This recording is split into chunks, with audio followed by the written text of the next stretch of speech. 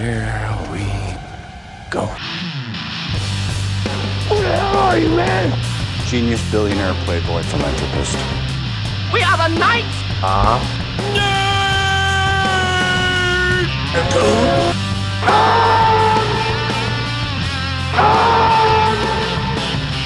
Hold on to your butts. And now for something completely different.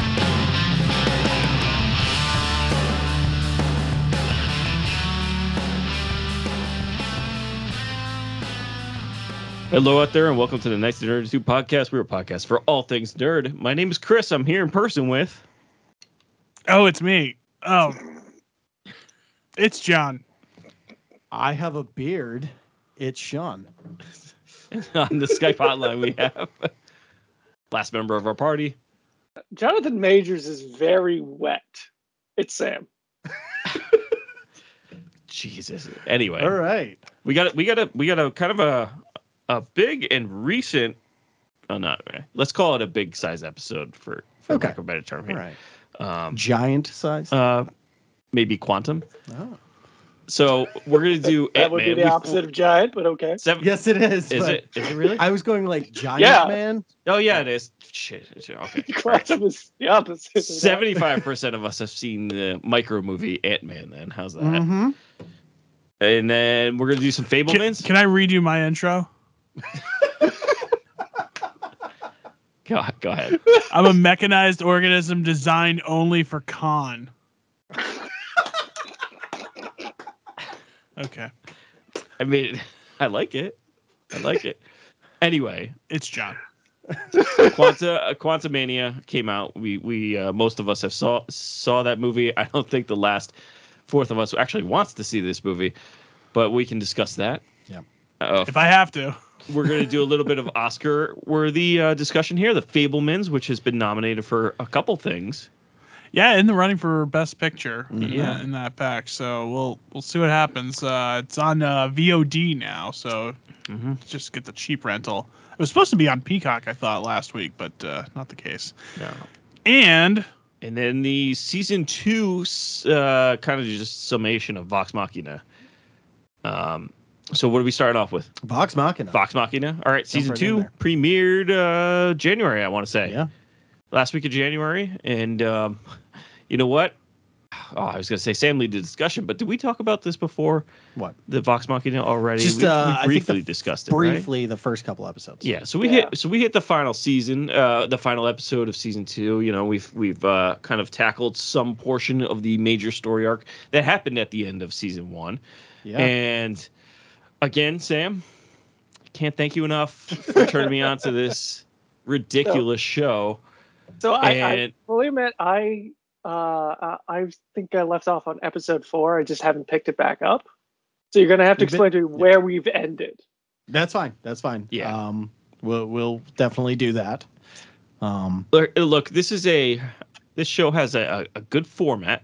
I think it has a good format because you can really go long on these tangent tasks that happen, right? Oh, they did. Well, my guess is the D&D players of the audience will know that if you're going to find the what is it, the gloves or whatever it was that Grodd eventually gets, the vestiges, like one of the vestiges will take 6 nights and 25 hours to do. Oh yeah. Whereas it takes 1 episode to do in the TV series, which is kind of like good. Let's stick with that. So actually, I'm curious. So Sam, when they went to go collect the vestige of the Raven armor, how long did that take in D&D time? That was like 2 episodes, maybe. So like 6 hours. Yeah, give or something like take. that. Yeah. Because so, like they had to Yeah. get there, and then they had to do the dungeon crawl through it. right. Yeah, I think they bumped it down to maybe 35 minutes Like total. an episode. It was an episode and a half. Yeah, oh, I yeah, think, yeah. Because they Yeah.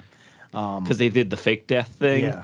Well, that's the elephant in the room. You already know nobody's gonna die. Well, I just- explained last time, the goal of the dungeon master is to almost kill your people. You're not trying to kill them. You're trying to almost kill them. Did you guys look at the video at the YouTube I sent to you? I shared a YouTube video with you that this guy has been doing the game for like 30 years. Yeah. And it's like 30 or 40 years. When people die, they die. Yeah. There's no bringbacks. There's no nothing. Well, that's how D&D is. It's just so. Well, like unless you have spells. Right. There are spells to bring people back. Sure. But like the fact that this guy has been, and he like paints his own figurines. You gotta tip the hat to him. The thing, not to do this tangent we're doing right now about this, but the one thing that I came across like that stood out to me for that was, so he's married with a daughter. Yeah, and she brought her boyfriend to play, and he's like, listen, if he plays and you guys break up, he's still playing. His character is still in this world until he is no longer in this world. If he's a part of anything, he's still coming over whenever his time is. Didn't he say it was awkward too? Yeah. At sometimes, because I guess the ex did show up. Yeah. I mean, this guy is that obsessed. You know what? It makes her pick. It puts a lot of thought into the decision process at that point, because you could have theoretically 25 exes just chilling at the table. But fighting for her hand in marriage to the Grandmaster or whatever. So if your character dies, and you don't have a backup character, you're done. You're done with the world. Yeah. Or I'm assuming you can create a new, but then you start over. Yeah, you would sort of tag along almost. Yeah. But yes, I mean Vox Machina, nice little. Not in the D&D world, you guys are, but it's a nice kind of dabble into this. You should give it a shot, like a one shot. Maybe it's just a time thing. That's why I do a one shot. Literally, one night. Yeah, we do it one night. We go through a quick story, and that's it. Yeah, you get to create your own character on your own time. We'll help you a bit, but you just create like a level 5 character and just like you have fun. Okay, we'll see. Yeah, we'll see. Well, I may dabble. When we get Chris to play, that's when we do it in person. Because like our brother-in-law, amazing at this. Yeah. He comes up with some of the best characters. All right. Like Grog, very reminiscent of our brother-in-law's character. Oh, all right. Very reminiscent. And like to the point where our sister refers to our brother-in-law as his character. Okay. She's like, "Oh yeah, Sagamooch is in the other room." Like and he'll talk like Sagamooch. Too bad you weren't playing before they got married. You could sign the guest book. I know. Yes, Sagamooch. To be fair, we were. Oh really? Oh.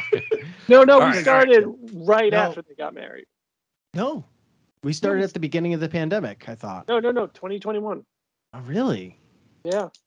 Oh my. Okay. Anyways. That's right. Moving on here. So, look, I love the art and all this stuff. It's funny, which is kind of, I don't want to say it's hard to do, but like it's nice. It's nice seeing it kind of blended into this sort of Attack on Titan gore anime. It's a very mature anime style.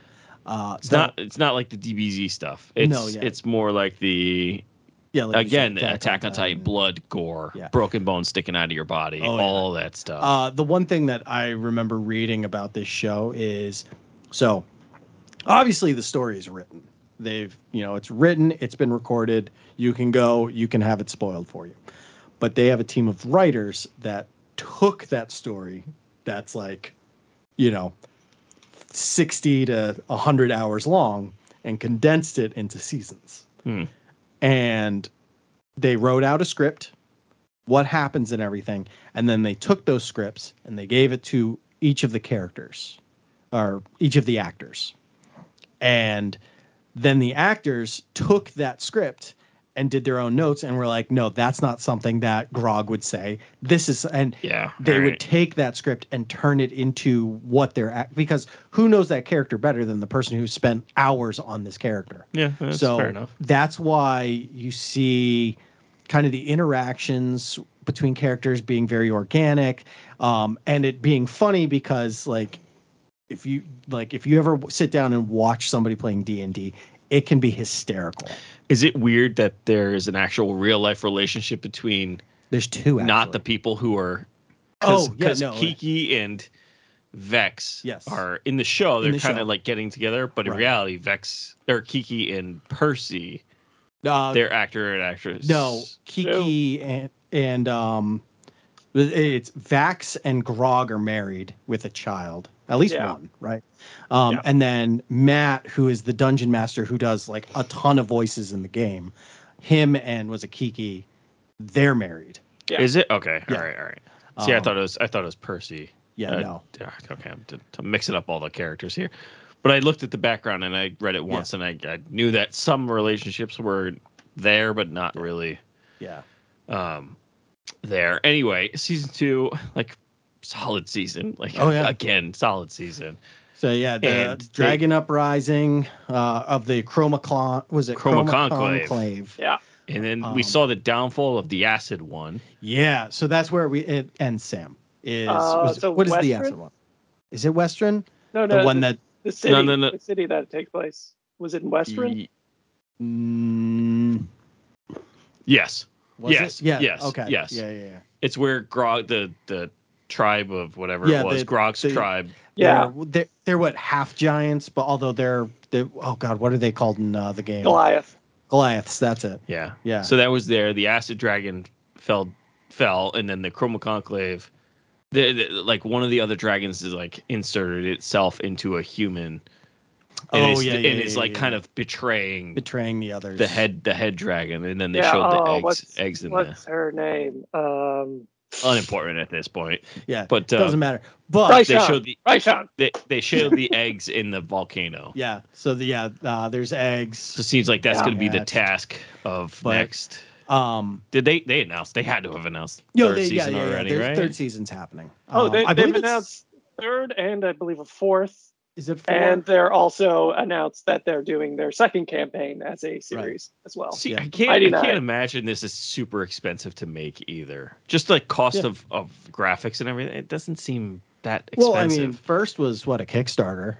Yeah, it was actually the most successful Kickstarter for a TV project ever. TV project, because I was gonna say I thought the most successful Kickstarter for a movie was either Super Troopers 2. Mm-hmm. Or the Boondock Saints, All Saints Day. It was Kickstarter, as far as I know. But anyway, okay, yeah, I can see that. I can see it. Look, it's top thing on Amazon now. So Chris, I know you don't watch a lot of D&D. You're not into it, but one thing I would recommend after watching this show, if you still want to wet your whistle in this, if you go on YouTube, there's a lot of how it happened in the show versus how it happened in them playing it. And they're quick. They're like 3-minute videos. Yeah, but I don't know if I want to see that because there could be something that... No. It's literally like, this is how this... So when Grog finally kills his uncle, they show that scene of it happening, but then they show how they did it in the game, like how they thought of that idea, how the Vax in game actually like figured out like, hey, this is what I'm gonna do, and like you see everybody realizing what's about to happen, and everything, like how Grog came so close to dying from doing that move. I mean, technically he went unconscious, so yeah, that's right, he did go unconscious in which is basically dying. But that ended the fight, so then he was able to revive. But yeah, it's just like insane. So Vax and Grog, they're the married couple, so like they're kind of on their own wavelength. So she was just like, I shoot out. I always forget the bear's name, but she's like, I shoot that out. Trinket, that's it. And she's like saying like, Grog, touch my hand, and like just going through that whole thing, and everybody's like, what's going on? And then she's like, I release him 50 feet in the air, and they're like, and he rolls a natural 20. I don't know what that means. That's like the best thing you can do. So you roll a die and it's 1 to 20. If it's a 1, it's an automatic fail. If it's a 20, it does double the damage. It's like the best thing you can do. So he rolled a natural 20 on that fall and to kill the guy. Fate is just right on his side at that point. So knowing that a natural 20 is like amazing, like the best move you can, and you watch him just roll and be like, 20 natural, and everybody's just freaking out. And oh man, it's really cool. But like I said, those videos are short. They're like 3-4 minutes long. Definitely maybe I'll check it out. That was a really awesome fight in general. Mm-hmm. Yeah, it was good in the show too. Can I ask, is Kaylee there yet? Kaylee is. Who's Kaylee? Yes. Yeah, you deal with Kaylee. Okay, all right. Scanlan's daughter. Daughter. Yeah. Yes. Okay, because that's another one where the dice roll was insane. Yes, I watched that. That's a video on YouTube as well. I did watch that. She corners him in the room. I don't know if it's how it happened in the show, but she corners him in the room and tries to stab him and rolls a 1. Yeah. And she auto fail. And then she reveals that it's the same way. She tries to stab him. Yeah, and she just can't do it. Yeah. Yeah. All right. All right. But the end fight with the dragon. What were your thoughts, Chris, during that fight? I mean, I liked it a lot. I was like, "Come on, Scanlan, come on!" And then once he grabs the sword, I was like, "Yes!" Like, yeah. See, I was excited. I liked the fight in the end, and it was a good fight. But I think that I don't want to say it was generic, but like it was good. It was well done and stuff like that. But I think the best part of that like last 10 minutes was Scanlan and Vax going up the butt to try and penetrate the inside. Yeah. It's just was that in the game? Was that in the they don't go up the butt. They teleport into the stomach of the dragon. Okay, well they went up the crack and then that's it just goes whoop and the dragon's eyes get big. Yeah, that was pretty good. I like that one. Yeah. Look, it's nice. It's progressing along. You can get really dragged down with some of these anime shows. So. Another great thing that's in the game is when Grog's talking to not the Necro sword. He gets a new axe. When he's talking to the sword while taking a shit. That is in this. Oh, that's in it. Is it like exactly the same? Because that is just the So they're in the woods. Yeah, they're in the woods, and Scanlan comes across him, and he's like, "Oh, can you play me some music?" And he starts like playing him music. And he's like, "Oh, I'm just trying to tell him who's boss." I don't remember that, but I remember him getting the new axe, and he's like, "Do you talk?" Oh yeah. No, okay. Yeah. He ends up breaking that sword that he got from the vampires in the show, losing his strength, and he finds out where his strength comes from. Like that needed to end, which is good. Yeah. Like that section needed to end. So he doesn't, when he breaks the sword, he doesn't die. No, he loses his muscles. Because that's what happens in the game. He dies. He just straight up died because he like the sword kills him. And then they have to resurrect him and then banish the sword. No, he just breaks it, which I think is better. I think we've already had like fake deaths because already. Then Henry Winkler shows up. Okay. All right. Anyways, so Vox season 3 comes out. I mean, hopefully within a year. It seems like they're turning to burning the knees. Yeah. Unlike other TV shows that exist in the world nowadays, which every 3 years come out. But like I said, they already have the story. Oh god, yeah, everything's already come done. up with anything. Just gotta rejigger the animation and condense you're all set. Make it flow a little better. All right, but yeah, do we want to? What do we want to do? We want to talk. Fable. Go Fable. Oscar bait movie. Go ahead. Bait it up. You ready to bait? You gonna bait with me? The Fablemans. Like you just woke up. Well, I did. The Fablemans, a semi-autobiographical movie written by Steven Spielberg and I can't think of the other guy's name, Tony Kushner, and directed by Steven Spielberg, about his upbringing, based on his actual life living in Arizona and then moving to LA, and the various sort of struggles along the way of discovering that, he wants to make movies, that's his thing, and how crazy and little messed up his family is at times. Chris, what'd you think of this one? So let's start off with this.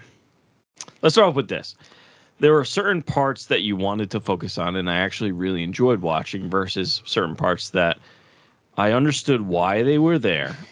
Yes. But I didn't enjoy. It wasn't entertaining to me. Mostly the mom. Yes. Can I ask you a question? Sure. Have you seen the Spielberg documentary? On Absolutely. HBO? I've seen it like 4 times. Yeah. So like I have as well. And it's really good. Yeah.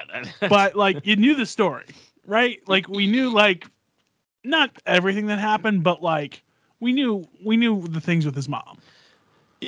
Yeah, I mean, I did forget about the falling in love with the best friend. Like I did forget about that, but and I mean, in truth, the documentary was like better in some things. Yeah. And this movie was, granted, it's not a documentary; it's a semi-biographical representation of his life. It's movie-ized. Yeah, and yeah, exactly. Like Spielberg was bullied, and they just made it into a movie style of bully. Like they actually gave it a face and gave it kind of a redemption. You know, things like that. That's like making a movie into something.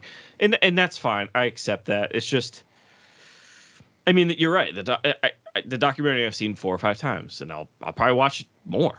I'll probably watch it again after I've seen this. And in truth, I like that a little bit better, more or less because they tie in the actual works and how his life is reflected in those works. Whereas this is presented in a way that his family life is not necessarily at that moment guiding his filmography and how his style.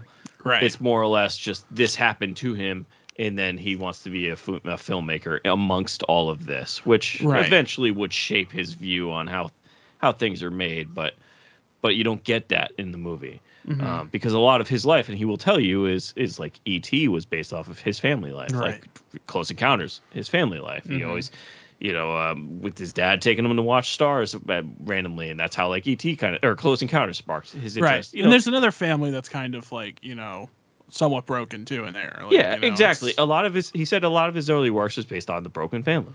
And it's a lot of like whenever you do see teens, it's like teens kind of like sort of raising themselves kind of thing, because it seems like that's what he did a lot. He was kind of out there, and it's like, I mean, it's really astonishing. Like honestly, a lot of this movie I would say is like somewhat unbelievable if I didn't know it like more or less did happen, at least approximately. What are you talking about? Like just like the kids like making these movies and stuff like that. Like as someone who did that a little bit as like a teenager and stuff, like it's hard to do, man. And like you got to really like coordinate, pour your heart and soul right, and like finding people to help and stuff and be in the movie and stuff. Like it's a lot, but he definitely like was able to see, and it's funny too. So like obviously the movie is impossible to view or analyze without bringing just Spielberg's filmography into the whole thing. Yes. Like there's one moment, in fact I think it's when we flash forward to the very young version of, in this case the character's name is Sammy, when you go from like him as a small child to him as like a teenager, you're out in the desert with the Cubs or with the Boy Scouts, and like didn't it feel exactly like in Indiana Jones the Last Crusade, like the beginning, like almost exactly like that, very similar. So there's flashes of that. It's not like there's like they don't do the hacky thing that you see sometimes in like music biopics where it's like oh yeah, and then that summer we had to deal with a shark and that became or some like dumb thing like that. Not that he's ever really excuse me, not that he's ever really the one like coming up with the stories per se, but no, his early stuff was, a lot of it was already pre-written, right?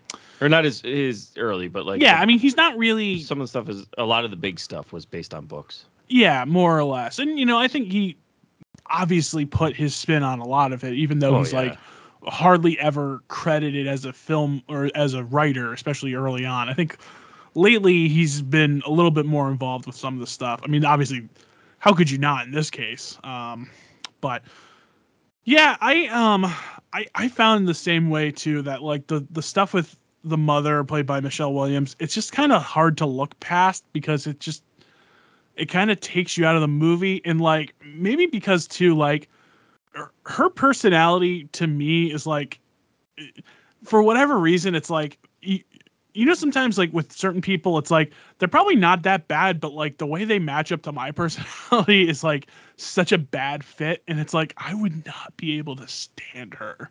Yeah, you know. Yeah, you're wrong. And I don't think Michelle Williams does her any favors. I think she does an okay job with the part, but like I think the part is like, I don't know. Do you how do you, like, at the end of the day, how do you feel, you know? I don't want to say like on her side or anything like that, but are you like sympathetic at all to her character? Am I sympathetic? Yeah. No. If anything, I'm more sympathetic to the father. Yeah, like a lot more than I expected to be, because I don't necessarily. It seemed more down the middle in the documentary, right? So yeah, but yeah, in a way. I mean, they say that he blamed his father for 15 years of his life. Right. I didn't get that at all in this Fabelmans movie. No, not this one, at all.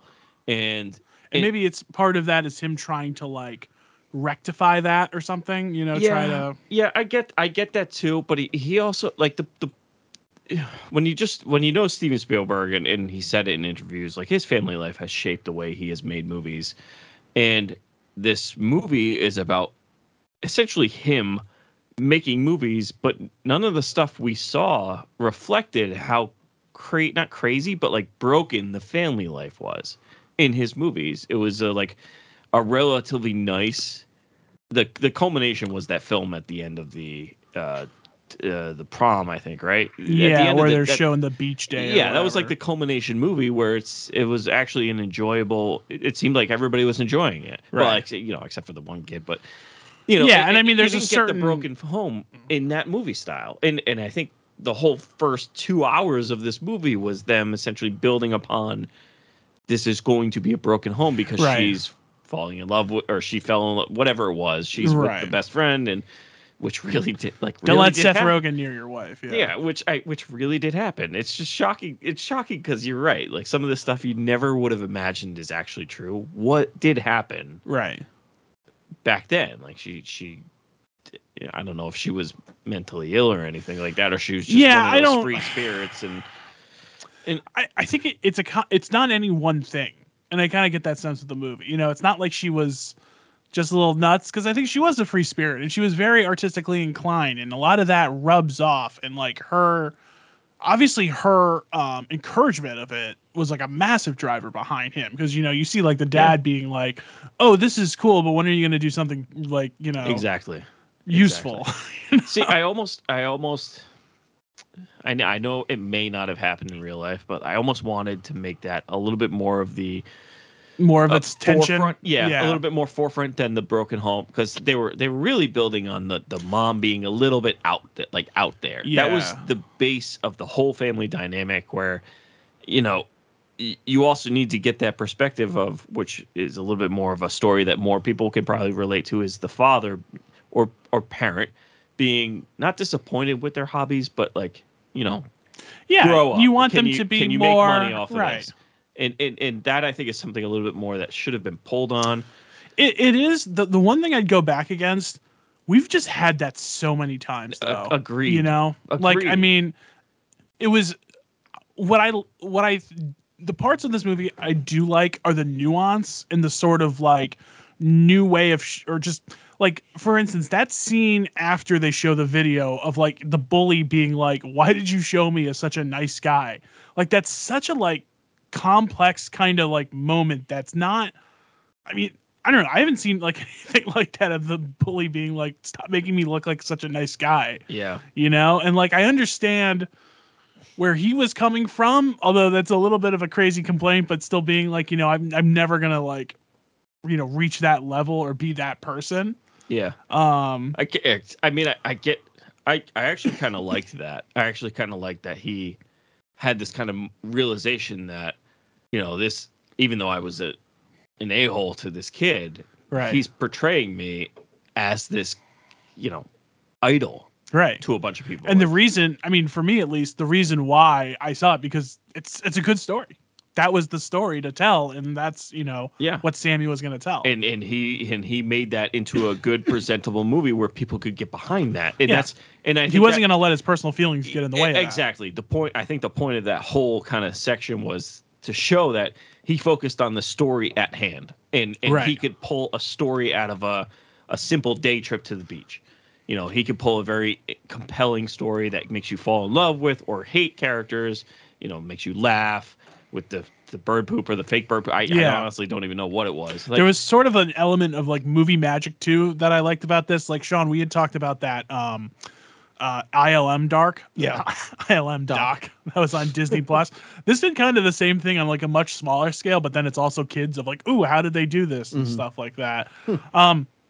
I thought the very early on stuff about the family and the broken family, it wasn't totally working, but I do think it builds. It's 2.5 and it doesn't exactly fly by, but I think once it gets going, especially like towards like once he starts doing the movies on like a grander scale, like this big, World War II thing. The Eagle Scout, once he starts presenting his movies in front of an audience. Yeah, I think it actually kind of like starts to hit gears, and then at the end, you have this incredible scene where he's more or less like starting to work in Hollywood, talking to one of the co-creators of Hogan's Heroes, and he's like, "Oh, do you want to go next door and talk to John Ford?" Oh no, he goes, "I know who you should meet. Yeah, the best director of all time or something. He's right across the way." And he goes to John Ford, and not Sean. I don't know if you've seen this, but he's played by David Lynch. Yeah, I did see Lynch's. And if you're ever gonna watch this movie, just watch that scene. Not the whole movie's good, but that scene's really great. I don't want to spoil it. But I did go back and just rewatch that scene again, even though I had the rental for like 48 hours or whatever. So it goes out on a high note. Like or a low note because the camera shifted. Oh no, you're right, high note because the camera shifted up. Yeah, and it does have that kind of funny referential, like self-referential thing. And then that scene with the bully too. I didn't catch this on the first pass, but he's like, "Hey, maybe or like, I'll never tell anybody unless I'll make a movie about it someday," or something like that. I'm like, Jesus. It's a long one. It's a long movie.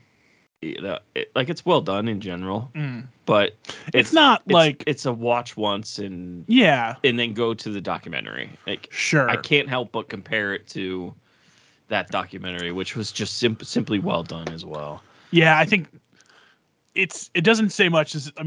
It's a really good doc. I'll say that. Plus it's not a slow documentary. No, and there's a lot to cover. Like there's a lot of stuff they don't even like movies they don't really even go into or long about. Oh yeah. It's just like so many hits. Yeah. That's on HBO, by the way. I think it still is. It was like an HBO original. It's still on HBO. Yeah. I think it's just called Spielberg. So look, you think this thing is Best Picture? Well, it is Steven Spielberg. It is a movie. It's a movie about Hollywood. Making movies. Yeah. So, those two things alone, I think, put it into a good spot. Personally, this is like middle of the pack as far as like quality wise of what I've seen. So I've seen 9 out of the 10 now. Women Talking is on rental, so I think I might be queued up for the weekend. But yeah, I'm going to be doing a lot of listening. You told me to watch this. I watched this. Yeah, Women Talking might. Yeah, I might just be doing a 3-hour solo pod on that one. Solo pod, but Sam will just be there listening. Yes. Anyway, yeah. I was gonna say Women Talking. Fabelmans. I'm gonna give it a 7.5. I did like it. I liked it and I appreciate it for what it was too. It wasn't like one of my favorite movies this year, and I think it does get stronger, which always helps. I find like to kind of go out on a high note versus like kind of dragging at the end. Yeah. I'm a little bit higher, 7.7. Okay. Yeah. It was funny. I did this as a 2-parter, double feature with Armageddon Time, which I don't really talk about much, but it was funny because it's by James Gray, who did Ad Astra and a couple other movies, but it's about his upbringing as a Jewish kid in New York. And I'm like, and this came out in like September, October. I'm like, oh man, you got market corrected so bad. And that one doesn't have much in the way of like magic of movies, but yeah, it was just funny. That one is really just fine. Yeah, not a recommendation on that one. All right. All right. So let's talk about some real cinema. Sorry. Let's hit into this blockbuster here of Ant-Man Quantumania. Yeah, or is it Ant-Man and the Wasp? Ant-Man and the Wasp, Quantumania, which kickstarts phase 5? Yes. So, which I'm slowly losing track of what phase we're in. So I don't think you're alone. No, I know I'm not alone. It's just a lot. I feel like phase 1 was Thanos. Like, why can't that be phase 1? Yeah. Like, there's as someone who's not seen this, yeah, I'm curious.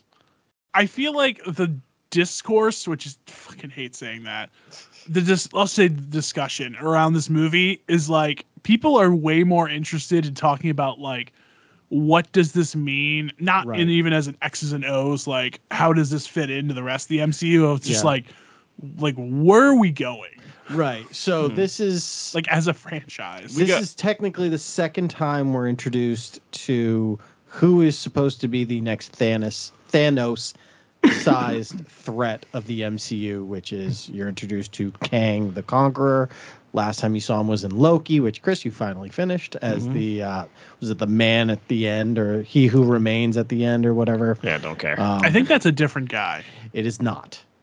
It is no. I mean, he who remains is we have not been introduced to him yet. Yeah, we have.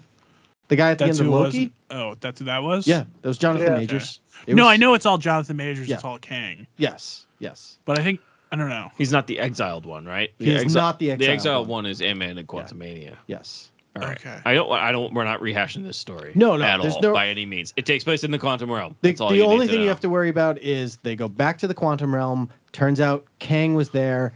Janet Van Dyne is an assassin.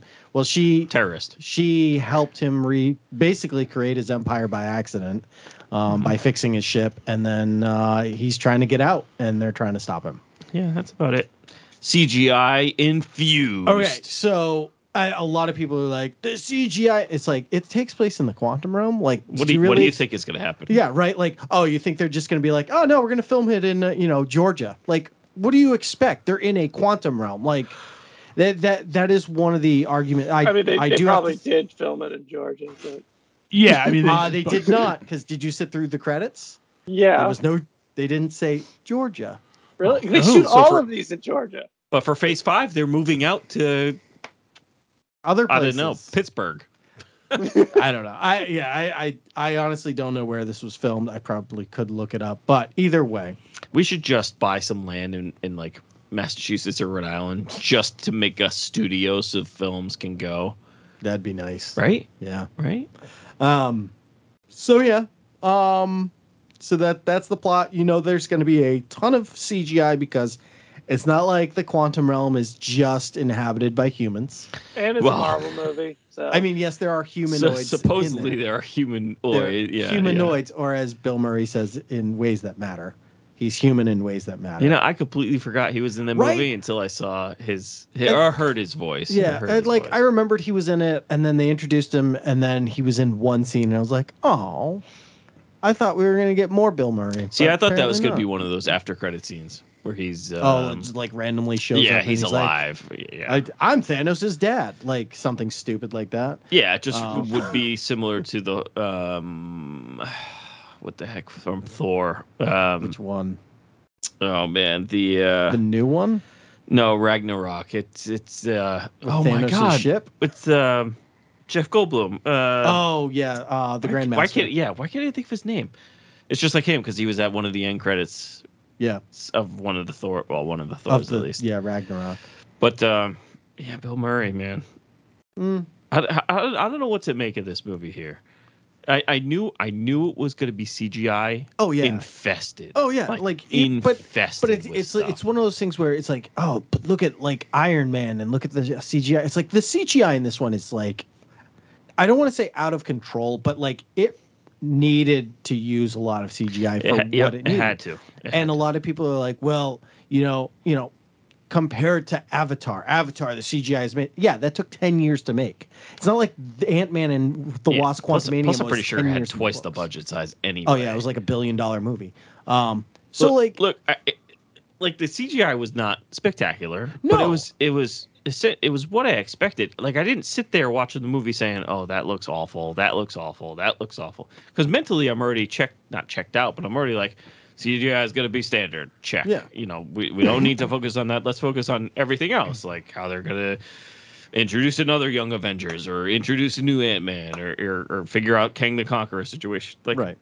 Like, let's focus on that thing. The CGI is going to be standard. Yeah. It's not going to be impressive. No. There's going to be no more Marvel movies that give you impressive CGI anymore. But if that's the case, why do an entire movie where it's all CGI? And that's why I think The Marvels was delayed a year. Yeah. Because I think the Marvel movie, The Marvels, is probably really heavy on the CGI. Mm-hmm. Really heavy on the CGI.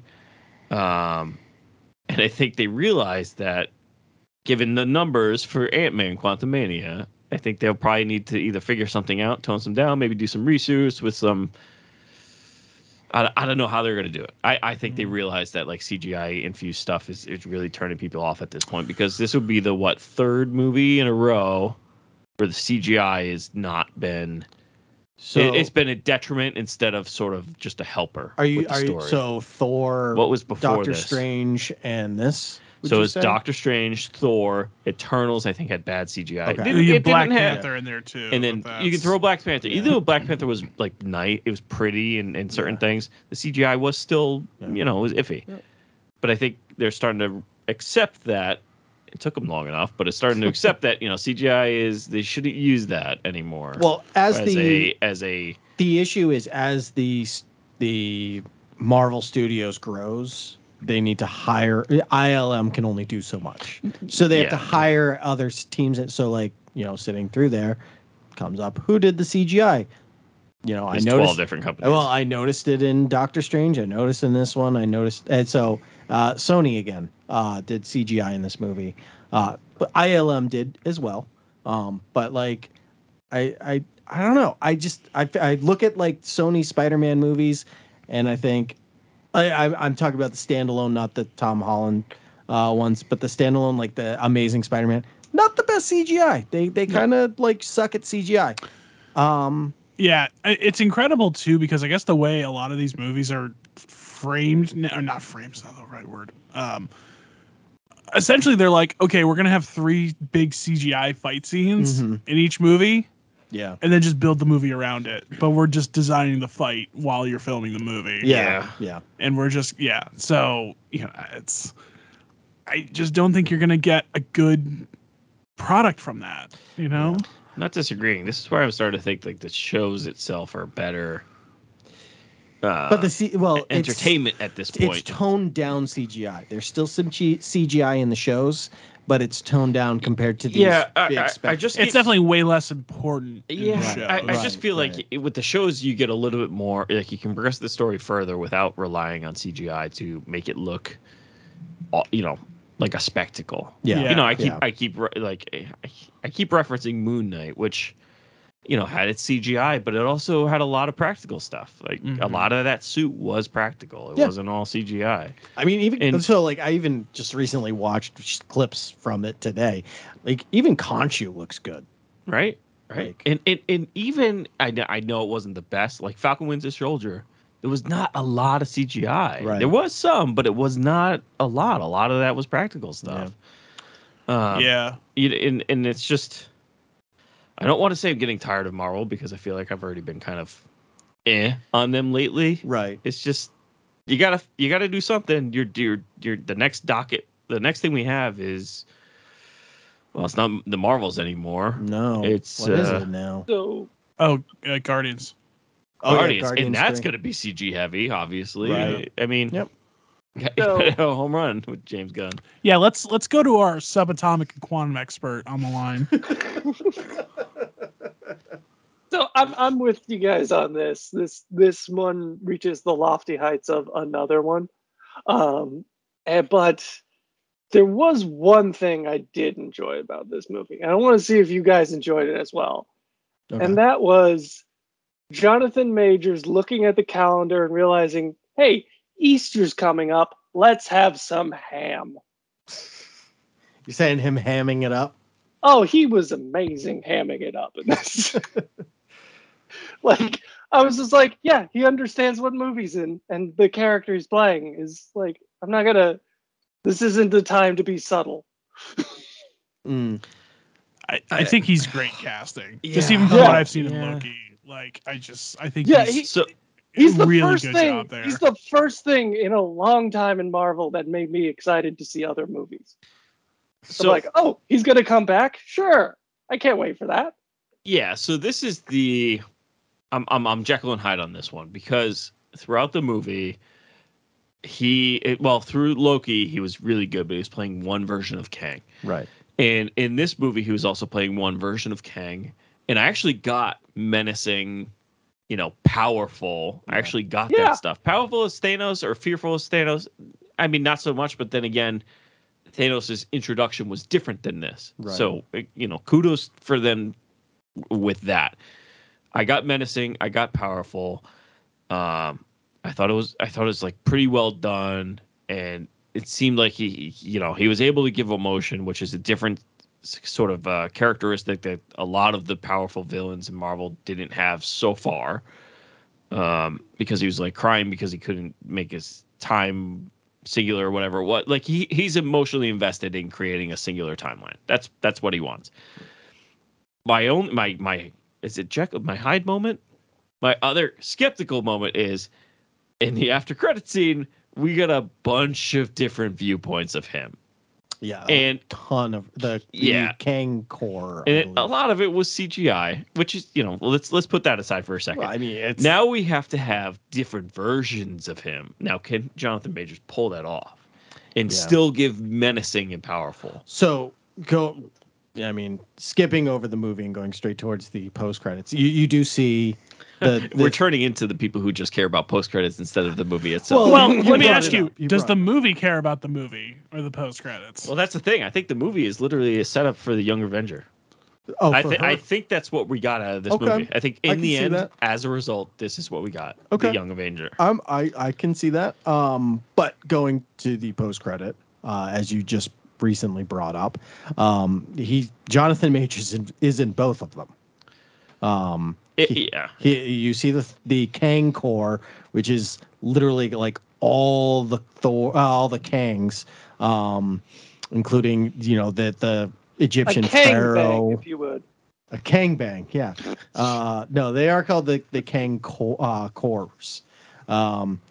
Anyways, so you see that, but then you see I forget the character's name, but you see him again in the post credit scene. Yeah, but that's the one from Loki. That's not the one from Loki. That's a new one that's going to be introduced in Loki season 2. Oh, okay. Because the one in Loki dies. Yeah. So this is another version of Kang. So Kang has, as many timelines there is that many Kangs. And the thing about Kang is he's not superhuman. He's very smart. He's got tech from the 40th century. Yeah. And the way that he's like, because he's so smart, he can time travel. And because of his time traveling, he basically sees time as instantaneous. Kind of like if you've watched Watchmen with Dr. Manhattan, how Dr. Manhattan sees time differently than how we see it. That's kind of like Kang, just as a reference for everyone. He knows what's going to happen in the end, but he also knows what happened in the beginning and everything in between. He knows it all. So, like he said, like he was. Well, it seemed like he had powers when he could flick his fingers. That's his suit. That his suit? Okay. Yeah, his suit is so technologically advanced. I don't really know Kang that well. Yeah, he is a very powerful villain. But like I said, not superhuman. Yeah, I was waiting for Galactus. I was hoping we'd get Galactus. Eventually, I feel like, but not in the quantum realm. We did get MODOK. We did get MODOK, this was a twist on MODOK.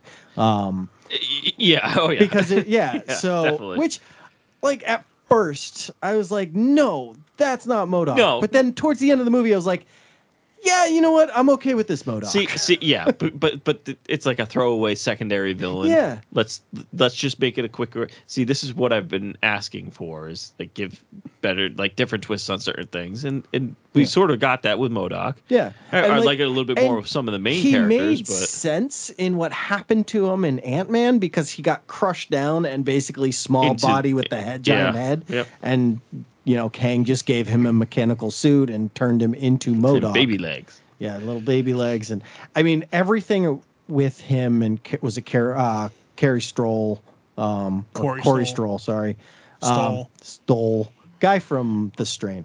I love how that's the thing. Yeah, like no, I mean, what it's else? not from Ant-Man. It's Ant-Man in The Strain, which he wears a really bad toupee in The Strain. So, but anyways, no. Do you want me to name you 5 things Corey Stoll is in? I could probably, if I sat down and thought about it, I could probably come up with a list. But like, that's just what hopped in my mind. I can name you 5 Showtime shows he's been in. I don't watch Showtime. Anyways, no, he like as MODOK, I grew to really enjoy his character, and thought, he brought a strange comedic element to this story, which was odd because, I mean, you'd expect that from Paul Rudd, but I feel like though Paul Rudd had his comedic moments, for the most part, he was a very straight character. Like for Paul Rudd, he really wasn't that funny. You know what they were missing? Ruiz from Ant-Man. Oh, and Ant-Man yeah. 2. The trio. Yeah, well, yeah. The Russian guy, I forget that guy's he name. died, right? No. Who But he voiced the weird goo guy who like is obsessed with holes. was that? That was that actor. I knew immediately what was happening when they shot holes in him. Oh yeah. He's not dead. He's just gonna be excited. Like some of it was funny, right? Some of it was funny. Fleeting moments, but like, right. I went into this movie seeing the reviews and just being like, oh God, this isn't going to be good. And I left the theater being like, that was a little better than I thought. I was entertained from beginning to end. Like, you look at the reviews, and I mean, right now it sits at a 48% on Rotten Tomatoes with a 48% Metacritic, which is weird that those two match up. That's just haters at that point. Because there's no way this is a 48% movie. To be honest, what that is just like people being like, this again. Right. Yeah. But like there's that's also, what I said. It was like this reaches the lofty heights of another one. Yeah. But it's a 6.6 IMDb score, just to throw that out there.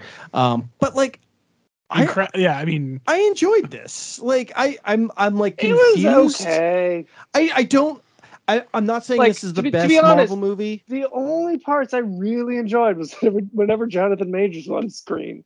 And he was this is awesome. He was really good. I don't know. I just I'm just confused where the hate for this movie is really coming from. I can understand. Just tired. Yeah. They're just tired of like this again and again. Was there any progression of characters in this? No. Like Chris said, it introduced probably like a new young Avenger, which would be. What's a character we've already had? No. Yeah, his daughter's been in plenty of movies. Right, but she's never had the suit. This is the first time she's been in or apparently been a genius. Yeah, well, everybody needs to be a genius. To be fair, Ant-Man 1 and 2, she was like 7. Yeah, it wasn't until Endgame she grew up, and you're like, hey, this is my daughter. Bye, she's gone now. Let's not really talk about her. And then in this movie, they're like, oh no, she's actually like really smart, and like Hank Pym has been mentoring her and whatnot. And that's fine. Like, I get it. It's just the standard. We're getting into like. You gotta be a genius to be a part of. Yeah, Chris. Welcome to comic books, right? Welcome to comic books. I get it. Comic books are all like that. Everybody's super smart, gymnastic, leaders and well, this is super suits. what I'm falling into here. It's like, you have these, like, Riri Williams is coming in. She's like this engineering genius, right? And then you have this molecular genius in Cassidy. And then you get, like, it's making me really just appreciate Kate Bishop. Oh, it'd just be like, she can shoot an arrow. She can shoot an arrow. And it just, I mean, it really does fall into, like, Hawkeye's the throwaway character. Yeah. It's just kind of mimicking that same thing. Well, it was the same but with, it's making me like... It was the same with, like, Black Widow. It's making me like her sister a lot more. Yeah. Because, like, what's her superpower?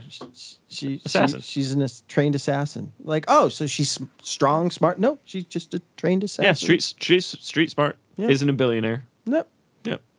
Like, doesn't have nanotech, which apparently everybody does now. So yeah, right. Yeah, the nanotech stuff is just. But I mean, like, it's crazy. Either way, like, yeah, everybody's a genius when it comes to comics. The one thing I do always give Marvel that a lot of people don't really realize is Marvel has their, we'll say, encyclopedia of characters, and throughout history, they have kept track of their powers and abilities and, like, mental strength. That, like, they have the stats on everyone, so going forward they can, like, help guide, like, oh, this guy in the comics is stronger than Captain America. So something I did really find irritating was when Kang was fighting the revolution. The rebels, he's, like, shooting these laser beams out of his hands and he's disintegrating the people. Yeah. And then he shoots it and he hits Ant-Man and it just, like, throws him back. And it's just, and like, everybody else is wearing a suit. It's just, I mean, okay, I get it, but listen, Kang the Conqueror is supposed to be the next big bad, and Ant-Man is beating him.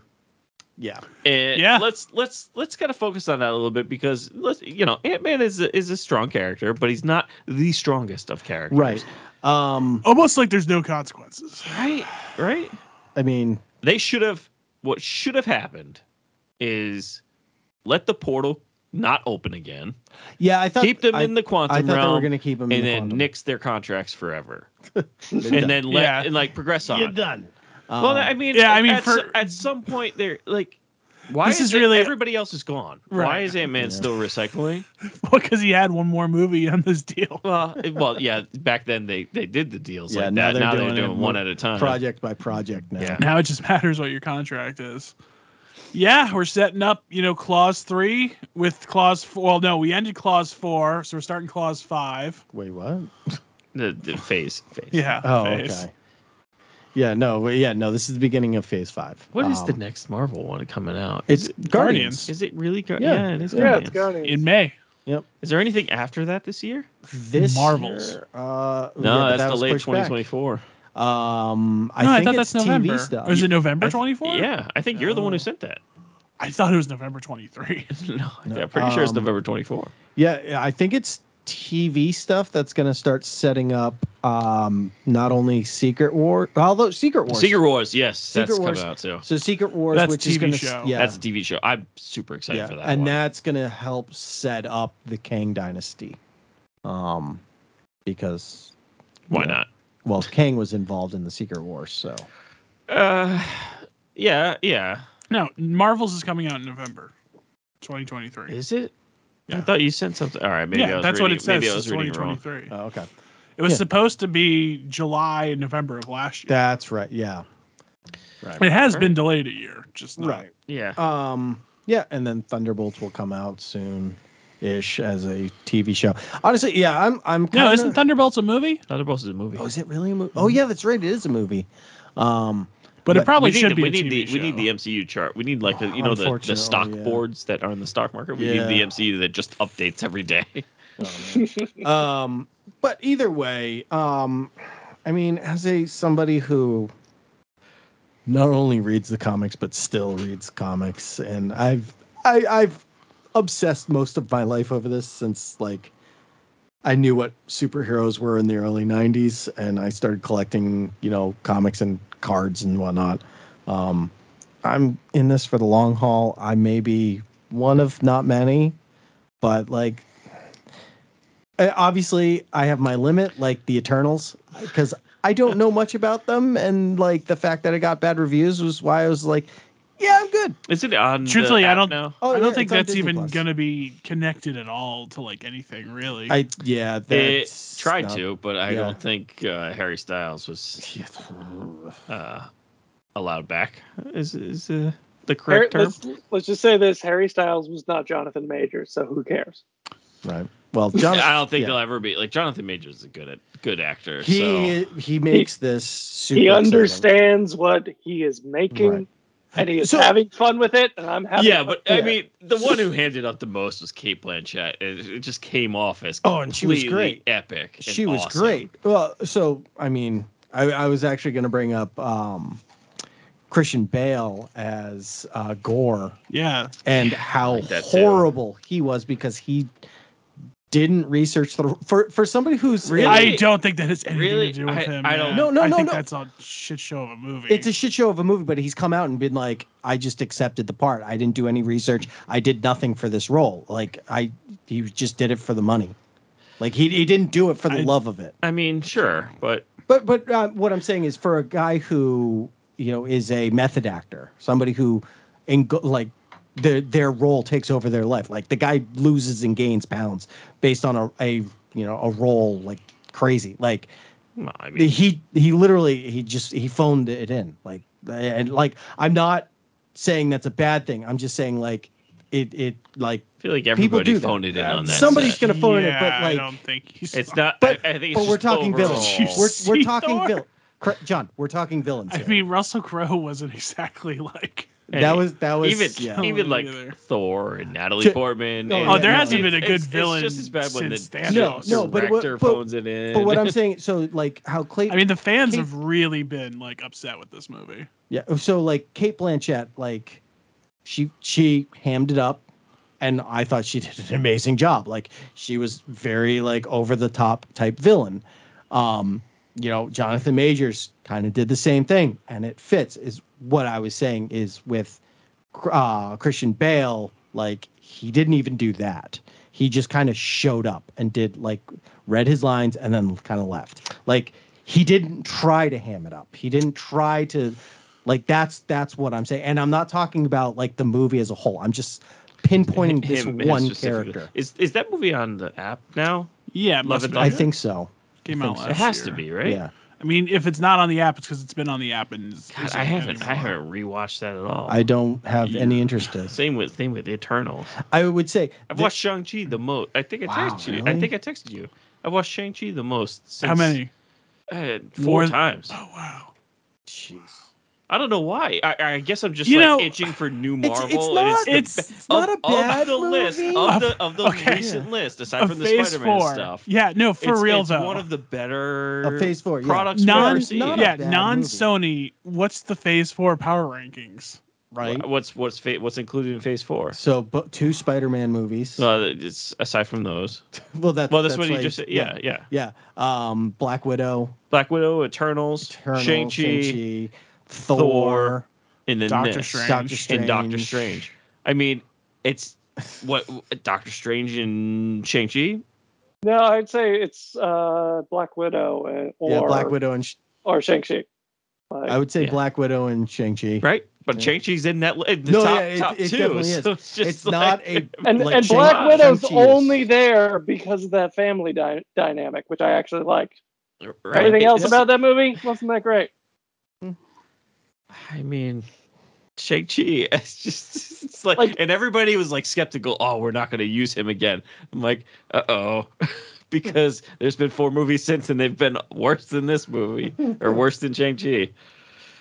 Yeah. No, I mean, well, the reason why they're not going to use him is because he's been kind of very problematic in the social media realm.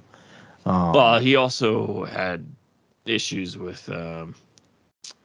There was issues because they released it on streaming Right. or whatever it but was. but That's he's part of the Oh, and issue, Black too. Panther. oh yeah, and the most recent Black Panther. Which That's right. which It was okay. even then, that's still like maybe Black Panther and Shang-Chi yeah, because okay. It's I don't just wanna... very unremarkable. And actually, No Way Home, no, Far From Home Is that phase 3? Technically, according to Wikipedia, that's phase 3. Okay, so that was the end of phase 3. But the issue I have with phase 4, and Feige has stated what phase 4 was all about. It was the Avengers after Thanos. Yeah, that's literally what that means. What did that mean? No, like them coping with being superheroes after Thanos. So what's the world like after the blip, after Thanos, all that stuff? And would you say it's been successful? No. Oh, okay. No, not at all. I mean, unless their intention was we're going to make a bunch of movies with new characters, see what sticks, and that we're wasting money essentially in order to build out Phase 5. Yeah, and then we have the honestly, groups, the teams. Phase 4 was just equally as much about telling us why they didn't help out when Thanos happened, as much as what the results were. Yeah, the whole Eternals, well, we didn't want to interfere, but now we have to because this is bigger. Oh yeah, that's right. I forgot about that. Yeah, and no, phase 4 was definitely a flop from beginning to end. If you weigh it as a whole, it was a flop. And I mean, we'll only see. It was always going to be a letdown after phase 3. And we said it pretty much after every phase 4 movie is, where are you going with this? And now that we're finally in phase 5, we're like, all right, now we know where you're going with this. But if you cut out phase 4, it's the same thing. There's the gap. Yeah, no, really I gotcha. Yeah, it added nothing. Well, let's cut out Quantumania, and we'll see where we're at after. So, do you guys want to give it numbers? This is our first 2023 movie, by the way. No, it isn't. What else? No, Barbarian was last year. Last year. Yeah, this is our first 2023 movie. Was She Said last year too? Yes. Yes. Okay. I swear I was. This is my second movie. Well, Sam, I will get into it. Sam, what did you give it? I'll give it a 6-7. All right, Chris? Yeah, it was not far off, 6-8. All right. And like I said, I did enjoy it. I gave it a 7-8. Oh, okay. Okay. I enjoyed it. Pretty so high. sue me. No, I know it's a little high, but I mean, I enjoyed it. I'll back you up. It's not gouge my eyes out bad. Oh yeah, but that. I feel like why am I here? my review is inflated. I was kind of hoping you guys would bring me down, but you really didn't. No offense, guys. I was kind of hoping somebody would take me down a couple pegs. Well, I'll destroy your dreams later. Yeah.